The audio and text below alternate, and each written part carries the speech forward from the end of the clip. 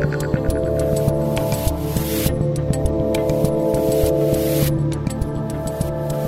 right, everybody, this is the Rubin Report Direct Message. I'm Dave Rubin, in case you don't know me. I assume you know me because you're probably watching this on YouTube or on The Blaze, and we've been doing stuff in both those places for quite some time. This is going to be my new semi-daily, kind of daily, almost fully daily, 3-day-a-week news show. We're going to be doing this every Tuesday, Wednesday, and Thursday at 11 a.m. Pacific, which is 2 p.m.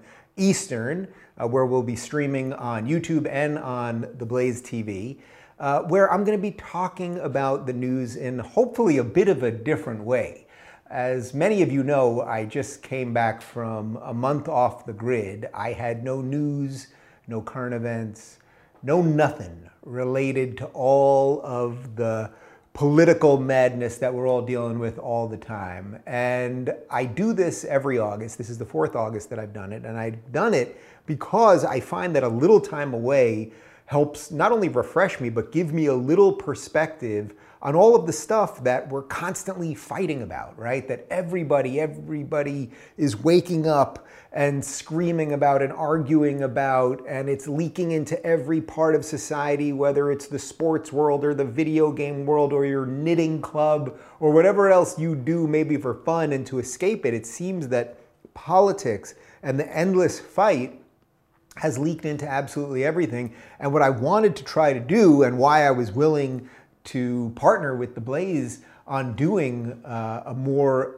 of a daily type show, was that I want to give people an opportunity to know about the issues of the day, but not become absolutely obsessed with the little minutia of every story and the endless battle that is keeping us all kind of crazy. So if anything, I want this show, the direct message, to be an antidote to some of that stuff. And I'll be very frank and honest and open about how we're going to be doing this show. This is going to be me and my producer, Michael. We're going to wake up in the morning. We're going to send each other a couple texts, couple emails. What's going on in the world? What are the 2 or 3 things that I think are worth discussing with you guys? And I say discussing with you because although I'm the one talking into the camera here, I do want this to be a discussion, and sometimes we'll do some Q&A stuff and you guys can submit questions at rubinreport.com, and sometimes we'll Skype in some guests, not for interviews that are gonna be the same way we do them with the Rubin Report. That still is going to exist as is. We're going to be doing as many shows as we've ever done for the traditional Rubin Report sit down, but I might do smaller interviews or just little quicker hit type things to help frame a story, help find somebody that can tell me about a story in a new way or has a fresh perspective or is on the ground in a specific place or something like that. But I thought the best way that I could kick off this new series, this new show, would be to talk about some of the things that I missed in August. So I'm sure many of you saw it, but just yesterday I got back on the grid on September 1st after 31 days away. It was just heavenly. I can't possibly recommend anything more. And Michael Knowles over at the Daily Wire brought me back onto the grid. Twice before I've had Ben Shapiro bring me back on, and then last year Glenn Beck brought me on. Knowles brought me on this year, and basically he sat down and over the course of 2 hours enlightened me on everything that I missed. And you know, the interesting thing about this year, of course, is that, I don't know if you know this, but we're in an election year. But of course there was the RNC convention, there was the DNC convention, Biden named Kamala Harris his VP, which I did not know about until yesterday. But suffice to say, there was a lot of political stuff on top of the pandemic that you may have heard about, and the race riots, and the protests, and the burning down of cities and things of that nature. So there was a lot, and part of me was like, man, can I even do this? Can I even go off the grid this year? There's so much happening. It's so important. It's so vital. It feels like the very fabric of our nation is being torn apart. It feels like we're like debating whether America or Western civilization or freedom are these good things or not. I mean, these are crazy debates we seem to be having. And I was like, I don't know if I can really go off the grid, but that, if anything, was more of the reason to do it. So Knowles yesterday caught me up to speed on everything. We actually couldn't get to all of the crazy stories that he wanted to get to, but my team had been tracking everything throughout the month, and I have caught up on absolutely everything I missed, everything from Kamala Harris as VP to this WAP song by Cardi B, and I'm not going to repeat any of that right now, but if you want to hear me slightly rapping or reading it basically for the first time, this WAP song, you can find that in the video I did with Knowles yesterday, which is probably somewhere right down below this video. So what I thought I would do for today is I'm just going to take the 5 stories that I think are the most important things over the course of the month.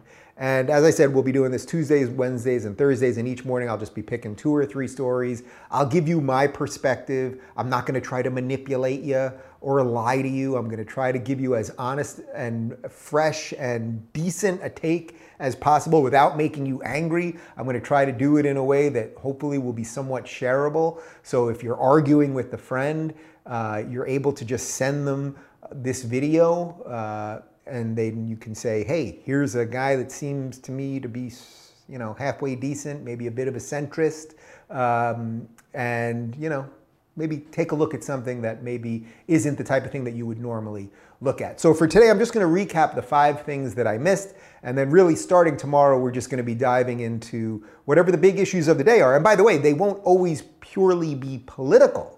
You know, I talk about this all the time, but one of the big problems we have is that everything is becoming political. So you watch an NBA game and then it's a Black Lives Matter protest, and that is a problem because we need some spaces where things aren't political. So there might be stories that are more culturally relevant than, say, purely political. There might be a pure sports story that is separate from politics altogether. That would be really nice, actually. But that might have some bigger meaning to it that might be worth talking about. And we'll also try to find some funny stuff and some silly stuff and throw in some memes and some of the stuff that's going viral and all that stuff. So, okay, we're going to do the top 5 things that Dave Rubin missed during his August off the grid. So I already referenced the first one. The big one, I suppose, in the political world at least, is that Joe Biden announced that Kamala Harris is going to be his vice presidential candidate. This is a couple weeks ago already, but again, I did not know it until yesterday. Now, I will be quite frank, I did suspect it because you may remember that at the end of July, it leaked in Politico that Biden was choosing Harris, and they already even had a quote from Biden about Harris. And then when it leaked, then they sort of backtracked, the implication being, oh, you know, we have these sort of statements ready to go in case it's any other person, and this one just happened to leak. So I sort of suspected it was Kamala Harris. And let's not forget, of course, that for a year, Biden has been saying that his choice would absolutely be a female. So, you know, this is the guy that's supposed to fight identity politics on the left, but he was choosing, he was eliminating half of the population in effect, or half of the viable candidates, just by their gender. And then it became obvious, and he had sort of been hinting at it over the last couple weeks, that not only would the nominee be female, but it would be a person of color. So that then whittled it down further. So you're not going to get Elizabeth Warren, who unfortunately for her doesn't count as Native American. And then that really left probably an African-American woman. So between the Politico article and the contextual clues, and the fact that I was at the supermarket about 2 weeks ago and I was getting a watermelon and there was a woman screaming about Kamala Harris, I did have a sense that it was going to be Kamala Harris. So there's a couple interesting things about the Kamala choice here. Now, first off, it doesn't quite feed the crazed lefty, purely progressive, Marxist, whatever you want to call it, base, because they didn't like her. They think of her as more of like a corporatist Hillary Clinton type, meaning that if you wanted to go that route and just feed the base, then you would have gone with an Elizabeth Warren, or you would have picked a freaking AOC or Ilhan Omar or Rashida Tlaib. I mean, one of these really just terrible people who are promulgating some of the worst ideas in society now. But Biden chose not to do that, or I shouldn't say Biden, the DNC or whoever's in charge there chose not to do that. They went a little more mainstream, let's say. Now, what's interesting about this is Kamala Harris, a lot of people thought she might be the nominee, but then once the debate started, she never got any traction. She had a good first debate, but basically never showed anything in the polls and then was out way quicker than anyone thought. So she has no real support, right? The far lefties that are the base of the party, they don't like her. And then when the party went out to vote in their own primaries, it's not like she ever did well. She never did well.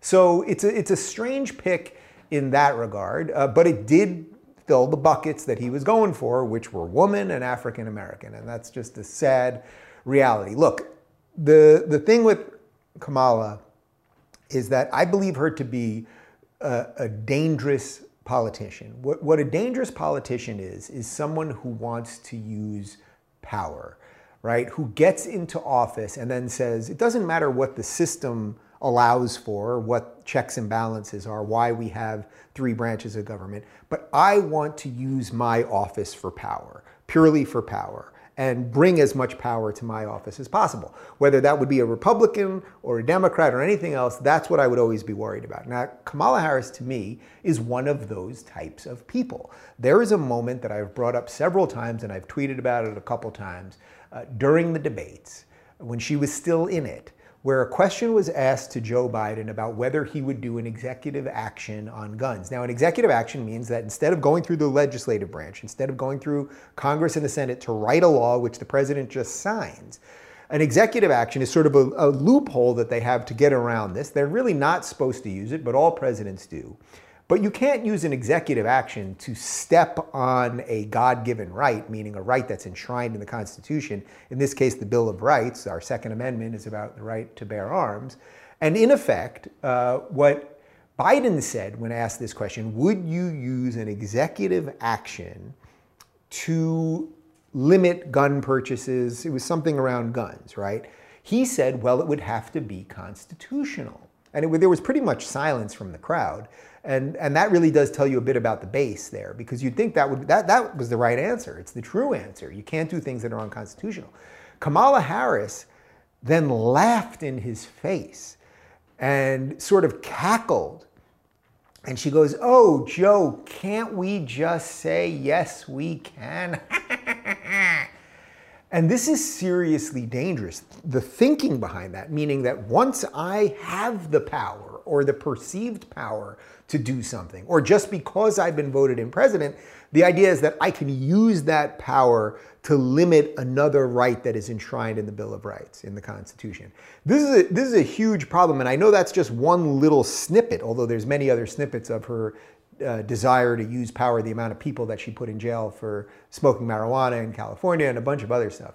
But that one little snippet, I think, is really indicative of what the problem is with the Democrats right now, because Biden mentioned the Constitution, but the base doesn't really care about the Constitution. And then he chose a vice president who clearly doesn't care about it. So on top of the fact that I don't think that they have much really lined up together in terms of ideas or anything else, it's hard to tell what any of the Democrats think at this point. That's just an unfortunate reality. But I'm really, really worried about that, because I've been saying this for months, but if you are a Democrat and you're going to vote for Joe Biden, you just got to know with the cognitive stuff, which is just a sad reality. And by the way, the scandal is not that he's having cognitive problems. Everyone knows that he is. The scandal is that they're hiding it. And the dam will break one day and they're all going to turn on each other. Oh, he told me I couldn't say it. He told me I couldn't say it. But we all know it's there, right? So the scandal is the non-scandal. But you have to know that if you're a Democrat and you're voting for Joe Biden, in effect, you're voting for Kamala Harris, or you're voting for the party apparatus that put her there. So I think it's a pretty dangerous one. So that was one story that happened. Number two, and I'll do these both as one story, and I'll be a little briefer. Oh, I should tell you, by the way, we're going to try to do most of these direct messages in 24 minutes. I don't need to give you 6 hours of babbling on about everything. We're going to try to do them in 24 minutes. And see where the chips fall. Can I make some sense of the world in 24 minutes instead of 20 minutes? People used to do things in 20 minutes, 2020. Was 2020 20 minutes? give us 60 minutes, we'll say, that was something else. All right, either way, I'm going to try to do them in 24 minutes. So the other two sort of political things, of course, that happened were the convention. So there was the RNC convention and the DNC convention. I caught up in this morning and last night watching a bunch of clips from them, and I did a bunch of reading on both. And in essence, everything that I've talked about on this show about the direction that the world seems to be going in was really on display at both of these conventions. Either you believe in identity politics, you believe that we should be judged on our immutable characteristics and our gender and our sexuality, and that really is the thing that is most important. And if it is most important, then we then must disassemble the entire system here in America that is so inherently evil and awful, even though everyone still wants to come here and nobody wants to leave, and capitalism has brought more wealth and equality to more people, and how truly great our system is. And by the way, if you're watching this and you're thinking it ain't great, well, I got to tell you, think about your grandparents, and I guarantee you have it a lot better than they did, or your great-grandparents, or your ancestors before them. We've done something really right in America, and that seems to be on trial right now, and that is a big problem. But in essence, we had a Democratic convention where they, in a weird way, have to run against everything America was and is, right? So they have to run against America was because they believe that the whole system is racist and it was founded on this bad set of ideas. And they have to run on what it is because now Trump is involved, so that's the is. We have the was and the is. And then you have the Republican convention, which actually was pretty freaking pro-America and was pro-capitalism and was pro-freedom. And had some diversity of thought. I don't even care about the other diversity stuff. And that really is the choice that we're all left with making. And for those of you, obviously I have a lot of conservatives now that watch this show and a lot of libertarians that watch this show, but I know that I have a lot of disaffected liberals that are on a similar journey that I've been on for these last couple of years. And we aren't all at the same places in this, but I think for us, which I think is a huge swath of people in America, we're going to have to decide which way is going to forge a future that's going to be more in line with the things that we believe. And I think it's just becoming obvious that that is a center-right future. So we had the conventions, and now we have 2 months to figure out what will potentially be the biggest presidential race ever. They say it every 4 years, but this one really feels like it, right? Like this one, does this feel more important or less important than like Obama versus Romney? Right? Or McCain versus Obama, or like those, it sort of felt like, oh, okay, you guys view the world a little bit differently, but like we kind of get it, America's good, we'll see what happens. Now it's like, are we going to be capitalist or socialist? Are we going to just let there be no rule of law or some rule of law? Like the big stuff is up for debate right now, and it's going to be a wild 2 months. And I'll talk about this, I'm sure, many times over the next couple of months, but whether both sides or either side will even respect the decision, the outcome of the election, is going to start becoming a huge thing in mail-in voting and the rest of it. Of course, I have to talk a little bit about the protests and the violence and what's been happening in Portland and Seattle and has shifted over to Milwaukee and a whole bunch of other cities and states. I mean, look, in essence, we can have an honest conversation about racism. We can have an honest conversation about policing. We can look at numbers. We can see the realities, or we can just burn everything down. And we can burn down statues and cities. And just in the last couple of days, the mayor of Portland, Ted Wheeler, who kept saying that the peaceful protesters are peaceful and it's peaceful, peaceful, peaceful. Well, you know what they did? Just, I believe it was yesterday, they went to his house and started attacking his house. Now he's probably leaving his house. He's not going to live there anymore. So suddenly not so peaceful. That's also similar to the mayor of Seattle, who kept saying the whole thing was peaceful. CHOP, it's peaceful, even though an insurgent group decided that there's a certain square block area of her own city that no one else can go into. But then they showed up at her house, suddenly not so peaceful anymore.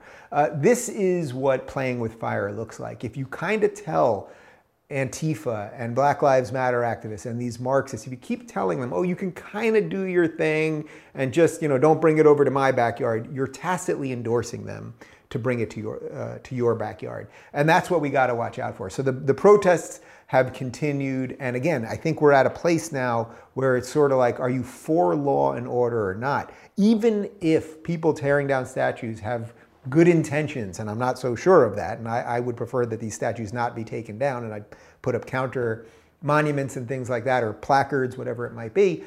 Even if you think they have good intentions, without law and order, we have nothing. We absolutely have nothing. So we've got to figure out a way to get past some of this stuff and have some honest conversations. Hey, that's why I'm doing this show, so there you go. Number four, the pandemic fell all the way down to number 4. Look, it's a little hard to tell what the hell's going on with this thing at this point. There's a study just in the last couple of days that has been released that has said that only 6% of the people who have been declared dead because of coronavirus exclusively died of coronavirus, that they actually had comorbidity, meaning they had other things that they were sick with and would have died within a limited amount of time.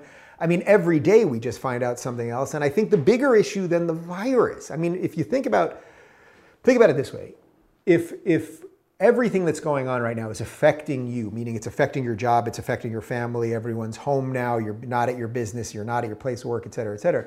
Is it the virus itself that's affecting you, not to diminish the realities of the virus, or is it the government reaction to it, which is not letting people go to work, not letting people go to restaurants and things of that nature? Now, look, I'm here in LA. We're highly, highly regulated. I got yelled at as I was walking into the drugstore. I was putting my mask on right at the door because it was really hot out and I didn't want to walk around with a hot mask on my face. And some guy started yelling at me that I was about to walk into the store without a mask, even though I literally had it in my hand and I was about to put it on.